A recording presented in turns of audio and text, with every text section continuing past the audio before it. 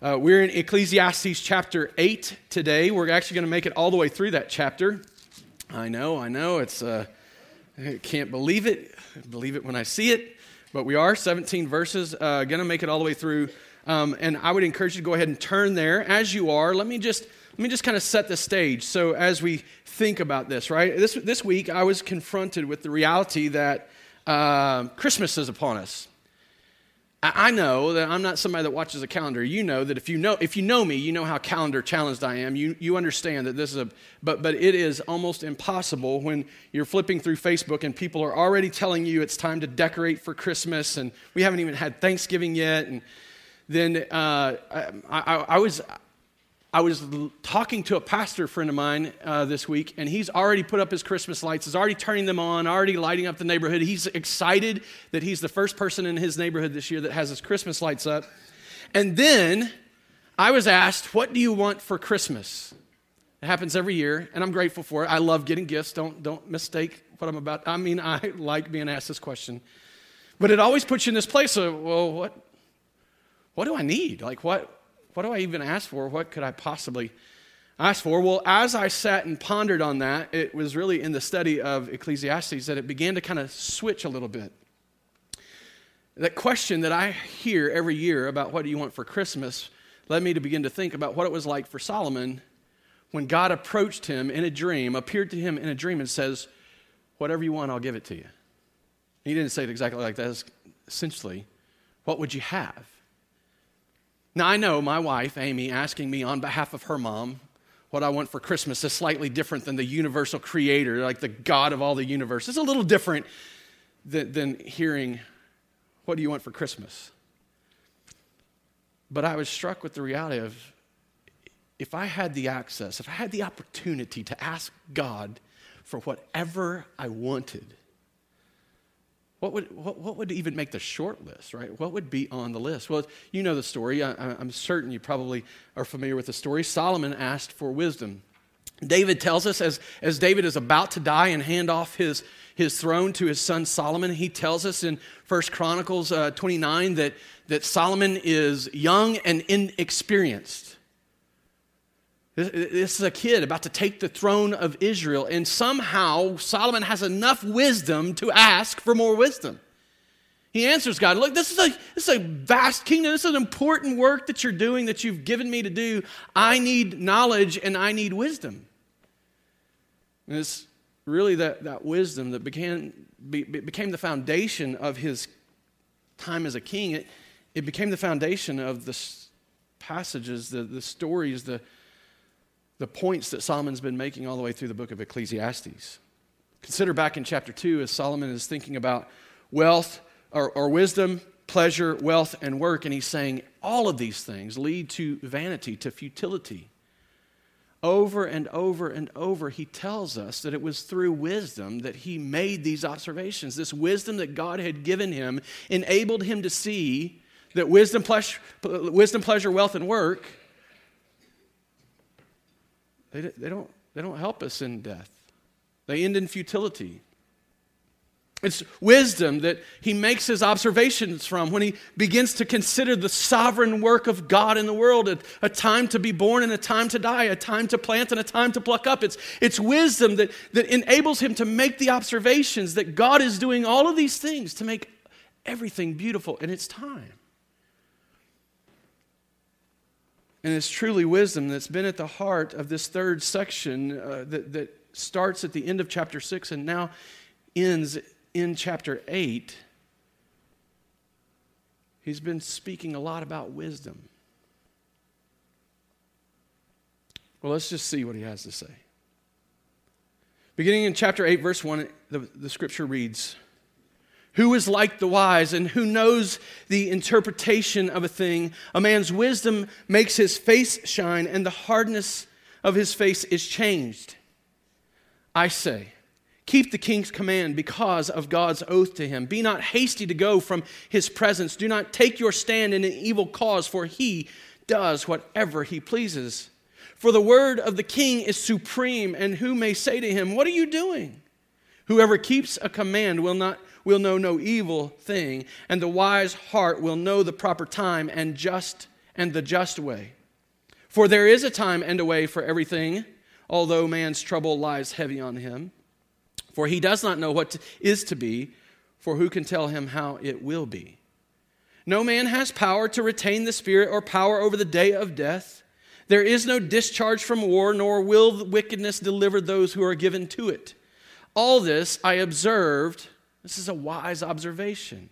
All this I observed while applying my heart to all that is done under the sun, when man had power over man to his hurt. Speaking of evil authority. He continues, verse 10, Then I saw the wicked buried. They used to go in and out of the holy place and were praised in the city where they had done such things. This also is vanity. Because the sentence against an evil deed is not executed speedily, the heart of children of man is fully set to do evil. Though a sinner does evil 100 times and prolongs his life, yet I know, another observation for us, I know it will be well with those who fear God, because they fear before him. But it will not be well with the wicked, neither will he prolong his days like a shadow, because he does not fear before God. There is a vanity that takes place on earth, that there are righteous people to whom it happens according to the deeds of the wicked, and there are wicked people to whom it happens according to the deeds of the righteous. I said that this also is vanity. And I commend joy, for man has nothing better under the sun but to eat and drink and be joyful, for this will go with him in his toil through the days of his life that God has given him under the sun. When I applied my heart to know wisdom and to see the business that is done on earth, how neither day nor night do one's eyes see sleep, then I saw all the work of God, that man cannot find out the work that is done under the sun. However much man may toil in seeking, he will not find it out. Even though a wise man claims to know, he cannot find it out. Will you pray with me? Well, Father, we need your help.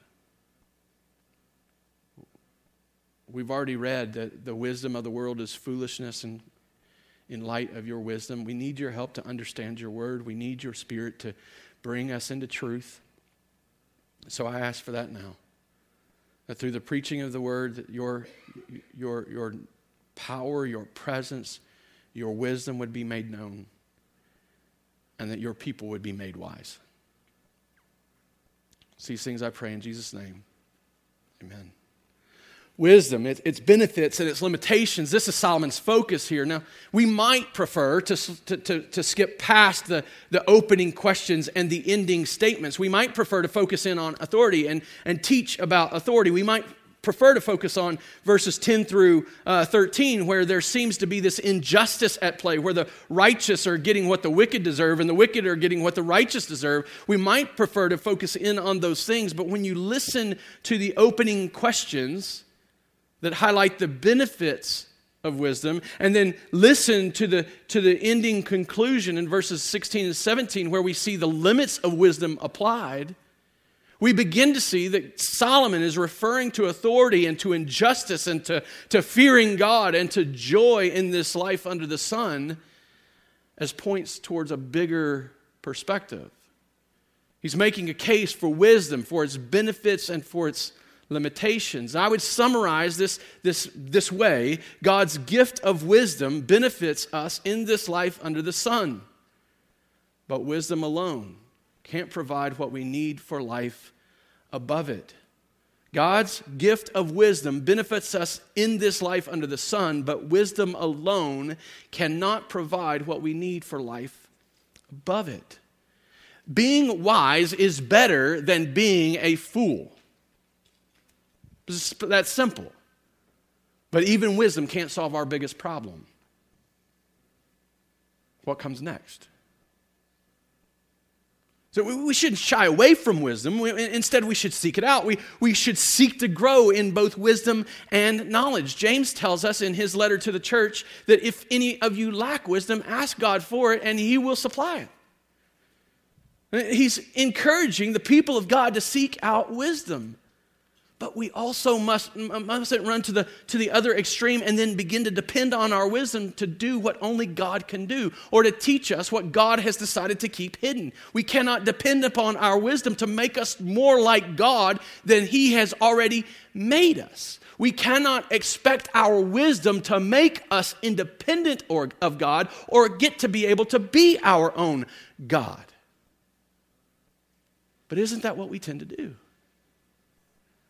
We seek wisdom not to make us more dependent upon Him, but so that we can go and live our life apart from Him, so that we can go and do what we want to do and understand the outcome, so that we can live apart from any kind of authority, so that we can exist as our own. Solomon warns us about that, while encouraging us to ensure that we fight to know wisdom. Because being wise is better than being a fool.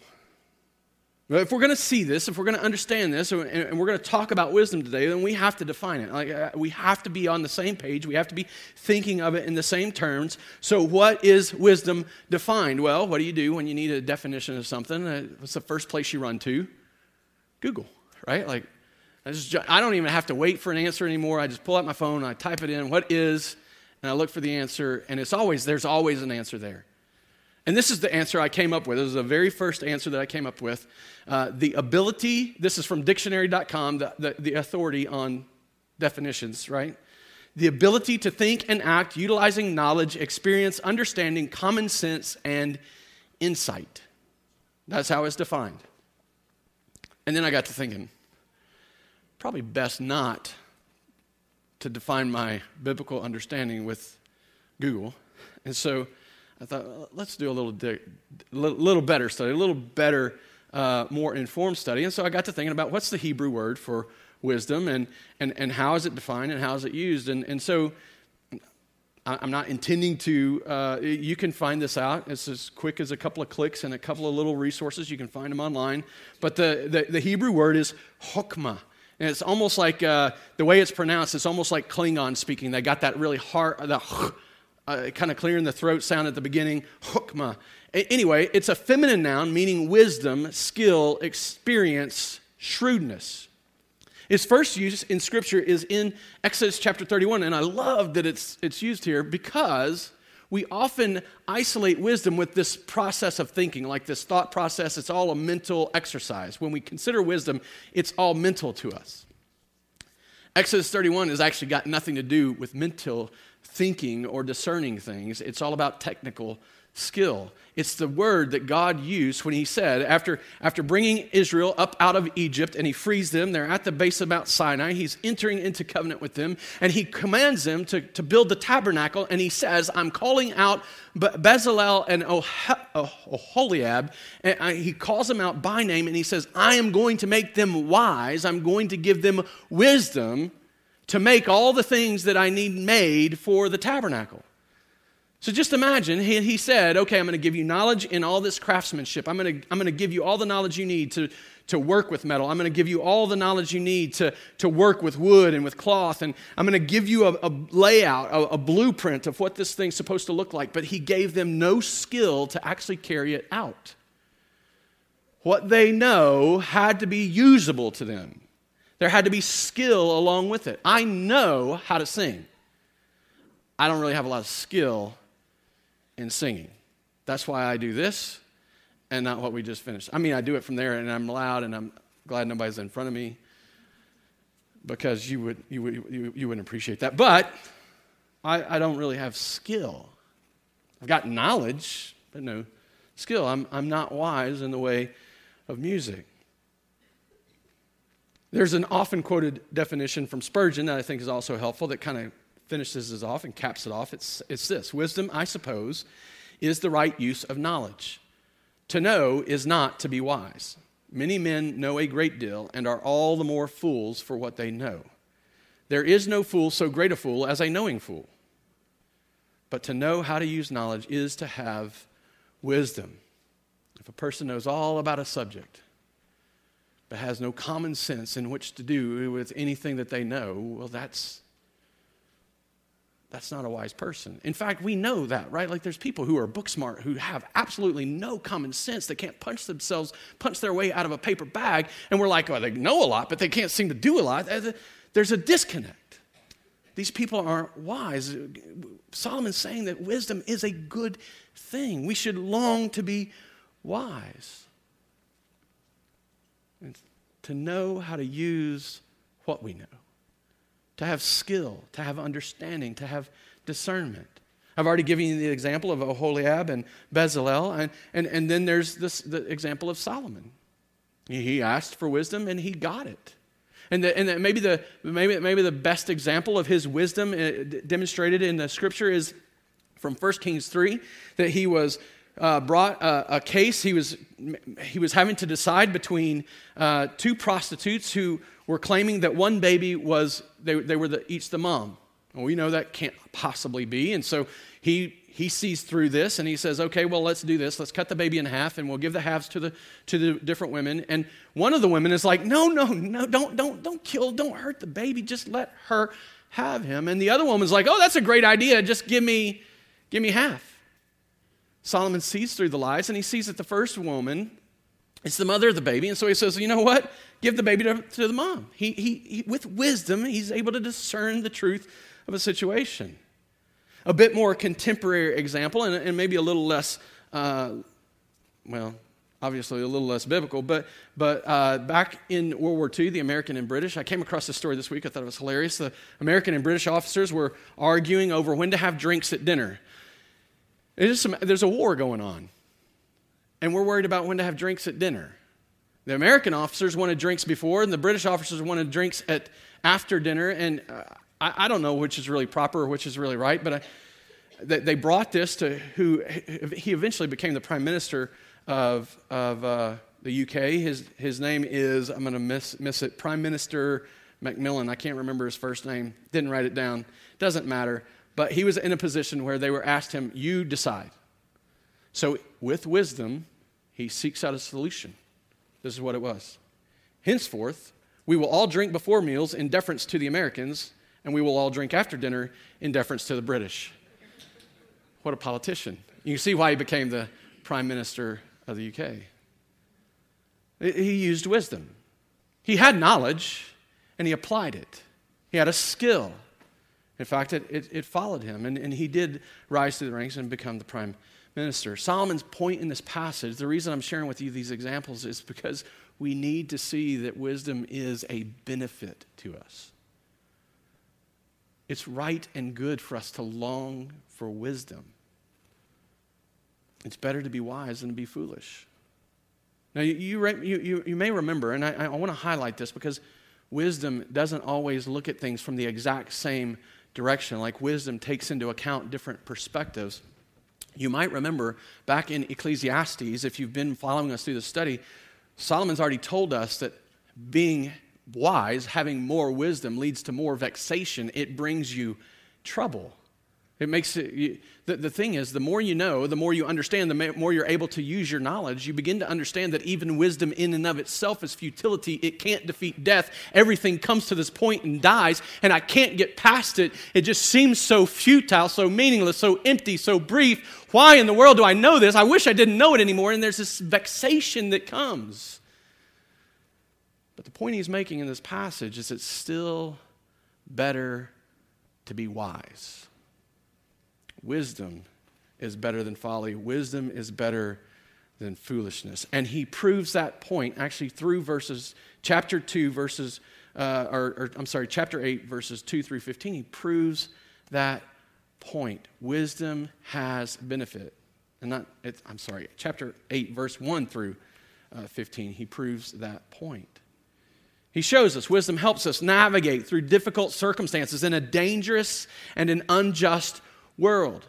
Look at verse 1. Who is like the wise and who knows the interpretation of a thing? These are rhetorical questions that seemingly put people out who have wisdom and have an ability to discern and understand, as it's elevating them a little bit. Who's like them? They're better than the normal folk. They're better than someone who's not wise. And then he says, a man's wisdom makes his face shine and the hardness of his face is changed. The picture is that we smile instead of walking around frowning, that even in the midst of difficult circumstances, the countenance, the view of our face that demonstrates the attitude of our hearts changed. It's softened. He's saying it's better. And then he gives us examples of that. In chapter 8, verses 2 through 10, we begin to see how wisdom benefits us by enabling us to submit to authority. And he uses an example that when you consider the whole context of these verses, verses 2 through 9 actually, it's not a good king. It's not a righteous king. It's a man who uses authority over man to his hurt, that abuses his authority. There appears to be a king who doesn't seek out what's good for others, but is in some ways self-serving and abuses his authority. But in wisdom, a person is able to see past these things, is able to navigate this situation, able to navigate through these difficult circumstances. The reality is, and we actually see it in three different ways, he points it out by the oath. In verse 2, he says, I say, keep the king's command because of God's oath to him. Now, I need to show you this, it's just so that you can see it. God's oath to him is what the ESV has translated at. Now, you'll see a footnote there, item number 2. And when you go down to the footnote, it references the person's oath. The Hebrew is so unclear here that translators argue over whether it's God's oath to the king or whether it's the person's oath before God under the king. It's interesting to me because the ESV Study Bible actually uses the footnote reference rather than the one that's in the text. And so I don't know why they didn't just, anyway, talk to the translators about that. But the reality is, as I read and studied, and I'm reading from a lot of different people, a lot of different perspectives, it seems to me the most well-rounded explanation of this is our oath to God as a king. In fact, you might think of this in terms of we submit to governing authorities as an expression of our submitting to God. We don't submit to someone simply because of who they are, but because we are committed to God, because we are seeking to honor our submission to Him. This is a New Testament perspective as much as it is an Old Testament perspective.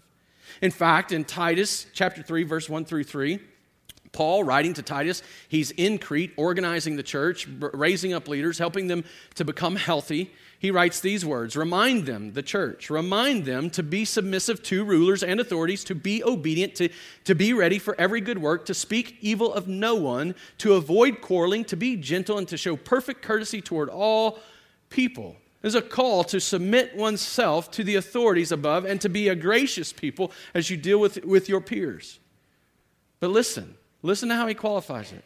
For we ourselves were once foolish, disobedient, led astray, slaves to various passions, pleasures, passing our days in malice and envy, hated by others and hating one another. We used to be just like the people we're supposed to be gracious to. We used to be just like the kings and the rulers and the authorities that we're supposed to submit to. We used to be evil like them, but that doesn't change the fact that we're to submit to them.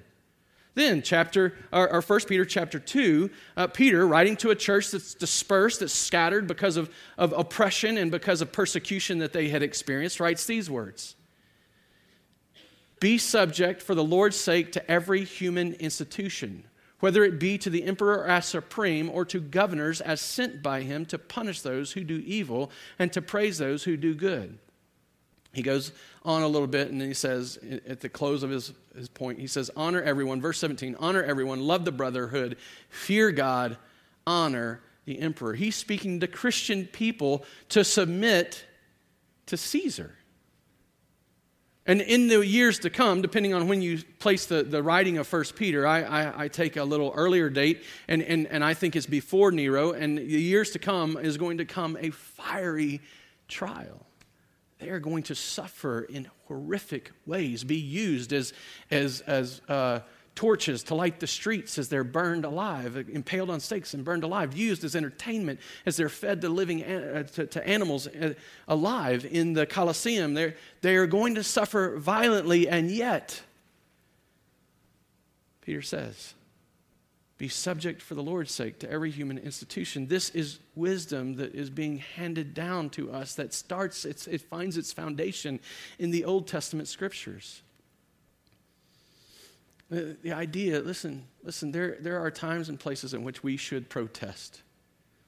There are times and places in which we should stand up and speak back. Anytime you're commanded by the governing authority to disobey God, you have a responsibility to first obey God.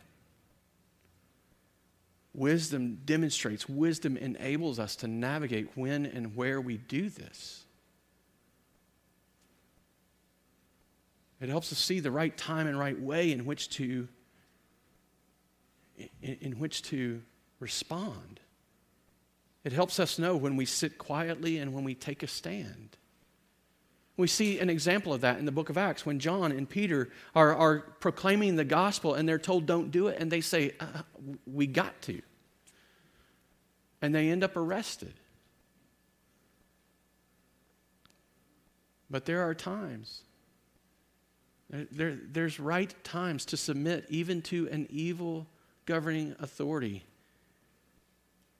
because we're submitting to the God who rules over that authority. And we're trusting Him more than we're trusting what we see happening among men. It's our oath to God. It's our faith in Him. It's our trusting Him. It's our promise before Him that we will follow Him, that we will be His. So because of your oath, submit to the authority in wisdom, Solomon says. It enables us to avoid evil. Now Solomon goes on and he makes the point that the one who does what the king says is not going to find any evil. The intent seems to be that not that bad things won't ever happen to you. The intent seems to be that what will happen is if you don't break the commands of the king, you won't suffer the consequences of breaking the commands of a king. If you don't drive drunk, you probably won't ever get arrested for driving drunk. Now we know we live in a broken world. In fact, he's going to speak to injustice in just a minute. We know that it happens often that people are falsely accused and falsely convicted. The true crime stories that are on Netflix today or on television today, they're a big piece of why we recognize this. We recognize that people are often accused and often convicted unjustly.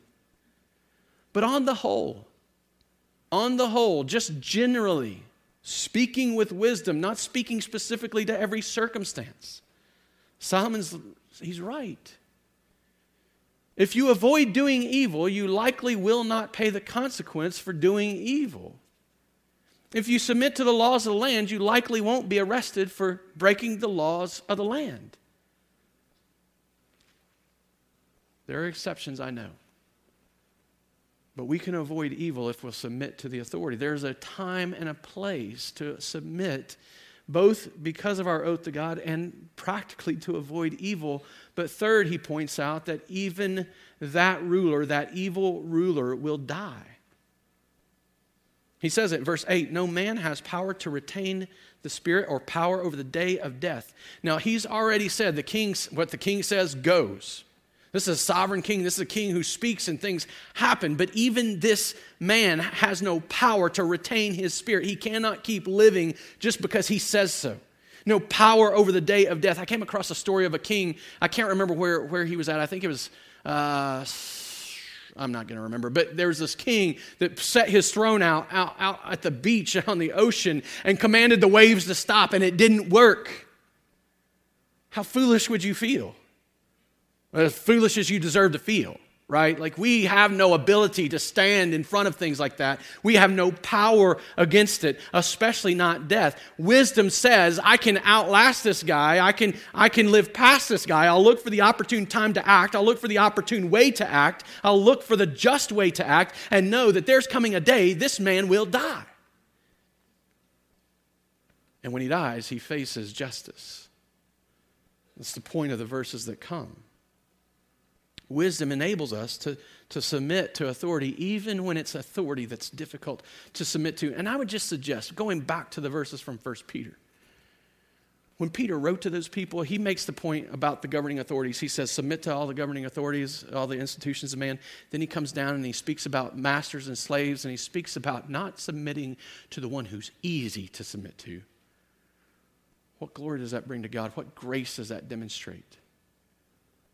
It demonstrates a grace from God when we're able to submit because we believe so fully in God, even to those who are difficult to submit to. Now, I face that.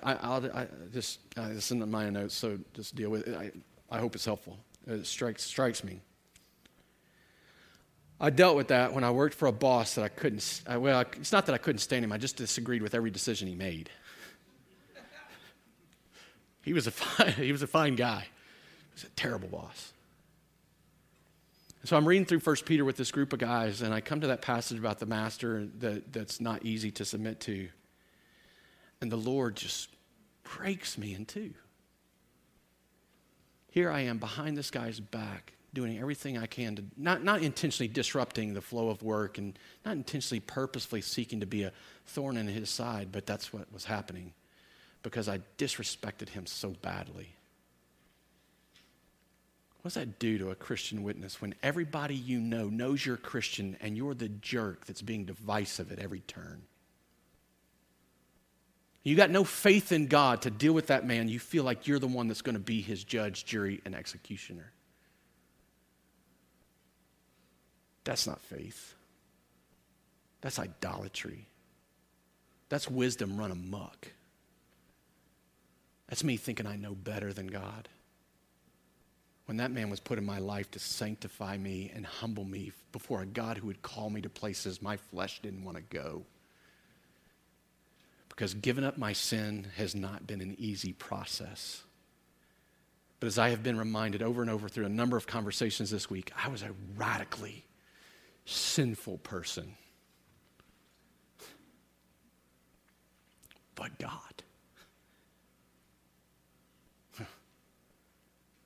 What do I want people to know about the God that I submit to?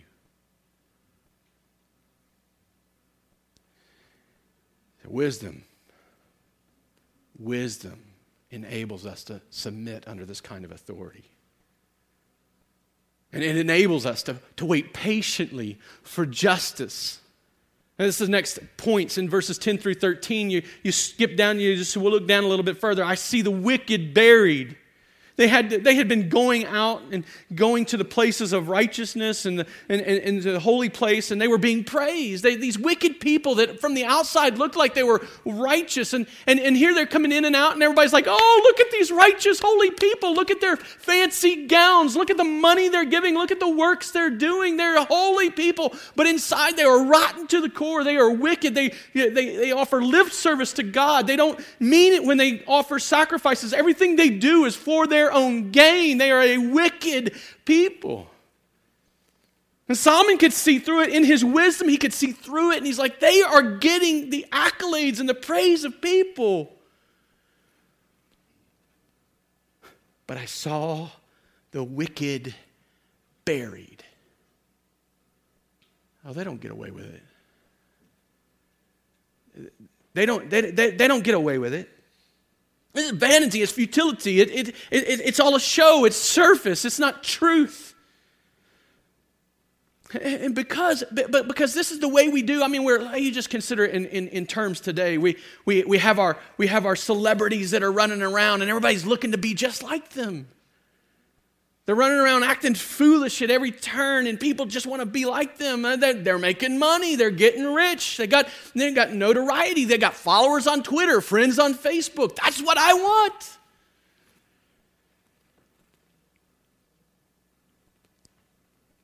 Because the sentence against an evil deed is not executed speedily, the heart of the children of man is set fully to do evil. We chase after these things because we think they're getting ahead. We think the wicked are being treated and rewarded for their wickedness. We're upset with this injustice. But wisdom reminds us, this wise observation reminds us, there is a day of reckoning coming. There is a day coming where they will die and they will be buried and they will face God. Though a sinner does evil 100 times and prolongs his life, this is verse 12, though a sinner does evil 100 times and prolongs his life, yet I know that it will be well with those who fear God, because they fear before him. But it will not be well with the wicked, neither will they prolong his days like a shadow, because he does not fear God. He doesn't add a second to his life. He doesn't make his life better by cheating. The wicked will pay. Vengeance belongs to the Lord. In fact, there's this passage in Romans chapter 12, verse 17 through 19, where Paul is speaking to the church after he's expressed the gospel, and now he's calling them to live in light of the gospel. He gives them this instruction: repay no one evil for evil, but give thought to do what is honorable in the sight of all. If possible, so far as it depends on you, live peaceably with all. Beloved, never avenge yourselves, but leave it to the wrath of God, for it is written, vengeance is mine, I will repay, says the Lord. We are not judge, jury, and executioner. It is not our role to exercise God's vengeance. It belongs to him and him alone. Wisdom enables us to wait patiently for his justice. And it provides for us an ability to do what I think is being pictured here: forgiveness. Forgiveness.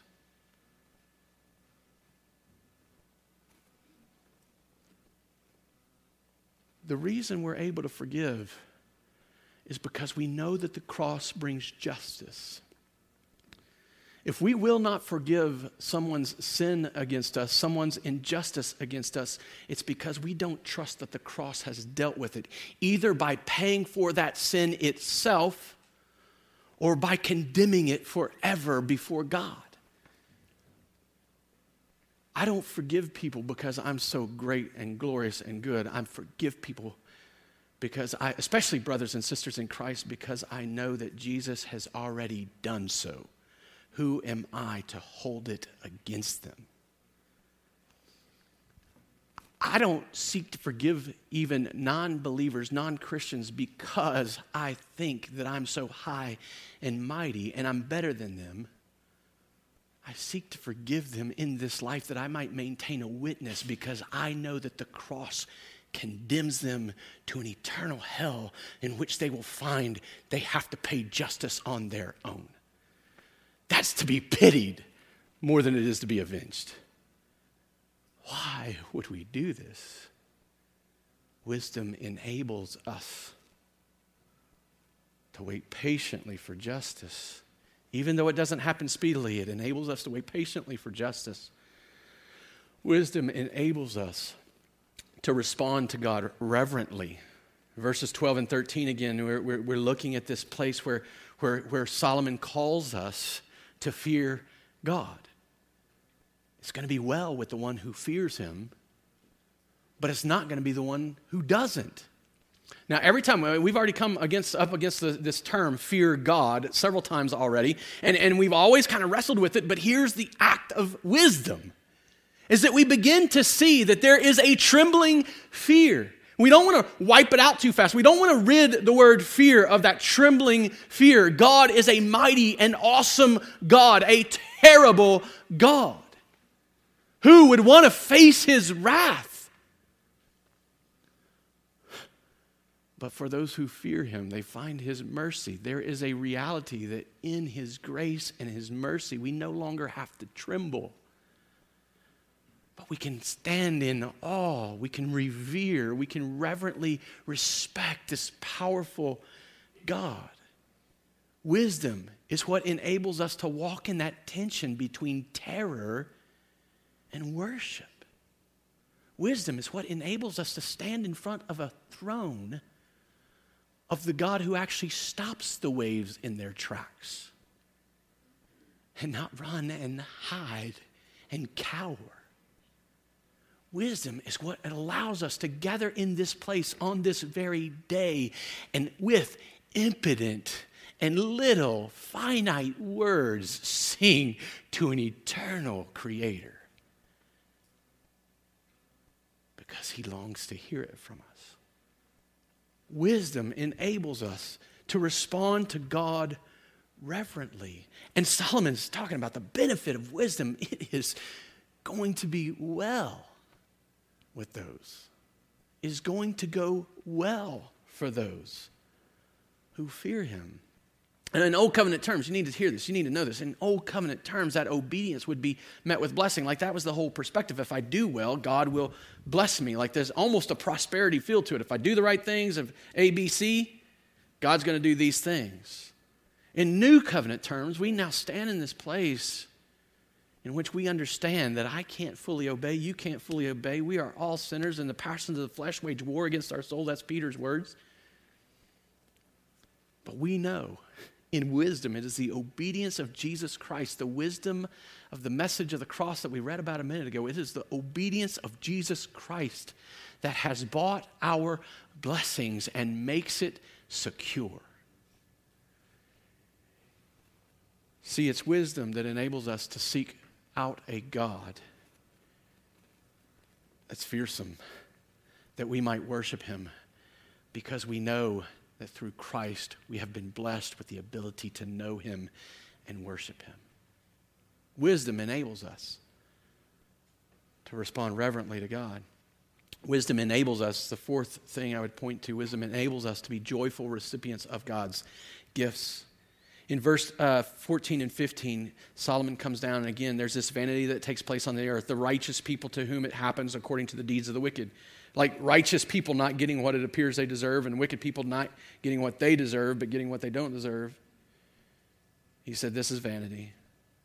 I commend joy for man, for nothing better under the sun but to eat and drink, be joyful. See, wisdom enables us to be joyful recipients of God's gifts. Solomon, he comes back to this point. He's made it over and over through the book. In fact, there's this huge theme of Solomon's teaching that is about joy. In his real view, his realistic view of this life under the sun, he's saying, take what you've got and see it as a gift from God, because everything you have in this life, you don't deserve. If you have a job, even if you don't like it, at least you got a job. At least you're working. You got food to eat? I don't like peanut butter. Hated peanut butter growing up. My mom fed me peanut butter every day of my young life. I'd open that brown paper bag. Peanut butter. I mean, it was on bread with some jelly, but still it was... all I could think about was the peanut butter. You smell it coming up out of that bag. Absolutely disgusting. I don't know what I thought I deserved, but I certainly thought I deserved more than peanut butter. There's no way to be grateful when all you can think about is what you wish you had. See, wisdom enables us to sit down and be grateful for as much or as little as we have, because we recognize everything we have comes from God's hand, and it is his gift. I was reminded this week, I was reminded just how stark. If you struggle with this, if you're a person that wrestles with this, just let me give you this reminder. I was reminded there's a group of guys that meets on Thursday mornings. We're reading through a book called The Rare Jewel of Christian Contentment by Jeremiah Burroughs. And there was this point he made in the reading this week.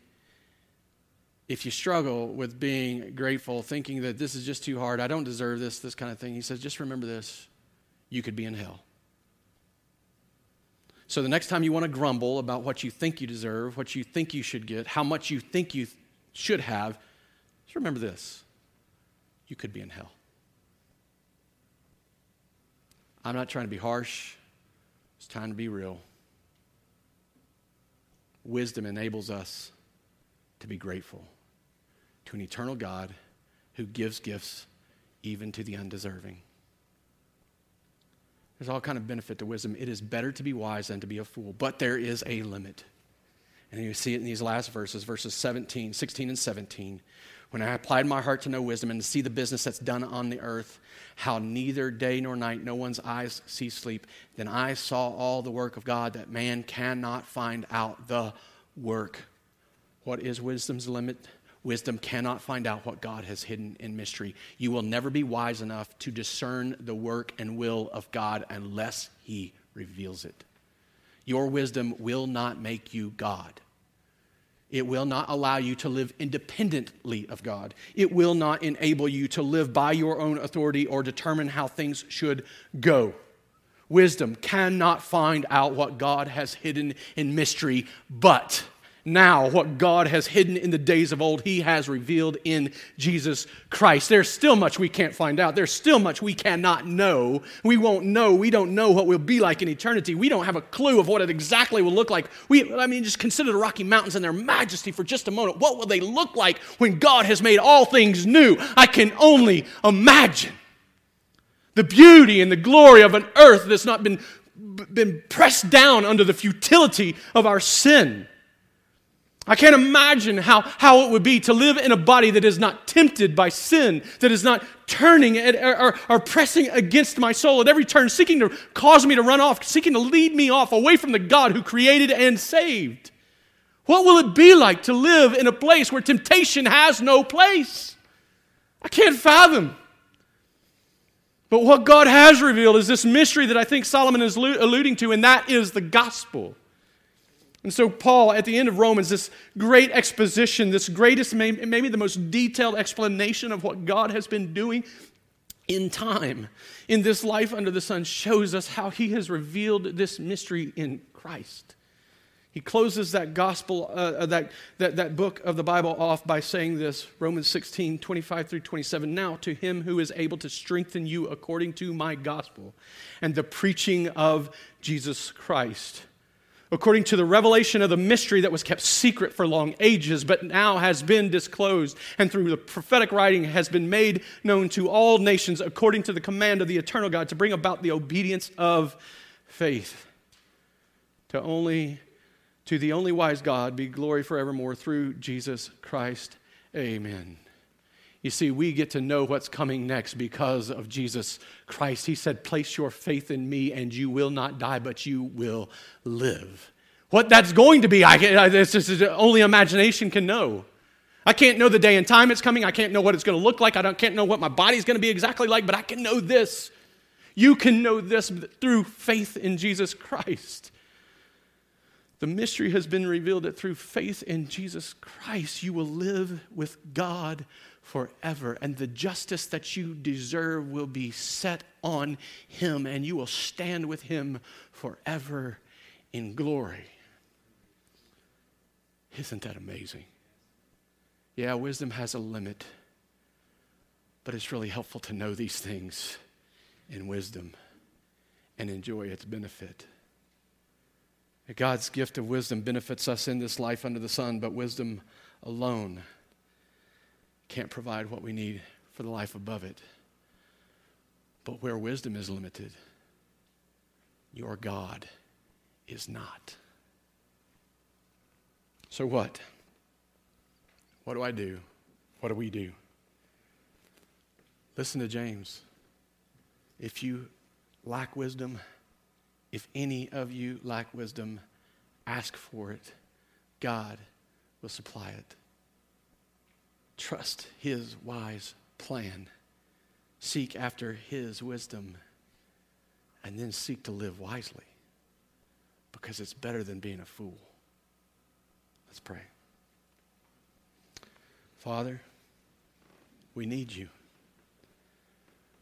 We are but creatures. You, our Creator. And yet, in spite of our rebellion, in spite of our rejection, in spite of our folly, You've made a way. And we can walk in Your wisdom. And so I pray for that, Father, for my brothers and sisters in this room, that they would know it, that they would seek to grow in it, and seek to live like it. And if there be one in this room today, whether it be through the practice of religion, and putting on a show that's a sham, or whether it's one just sitting in this room that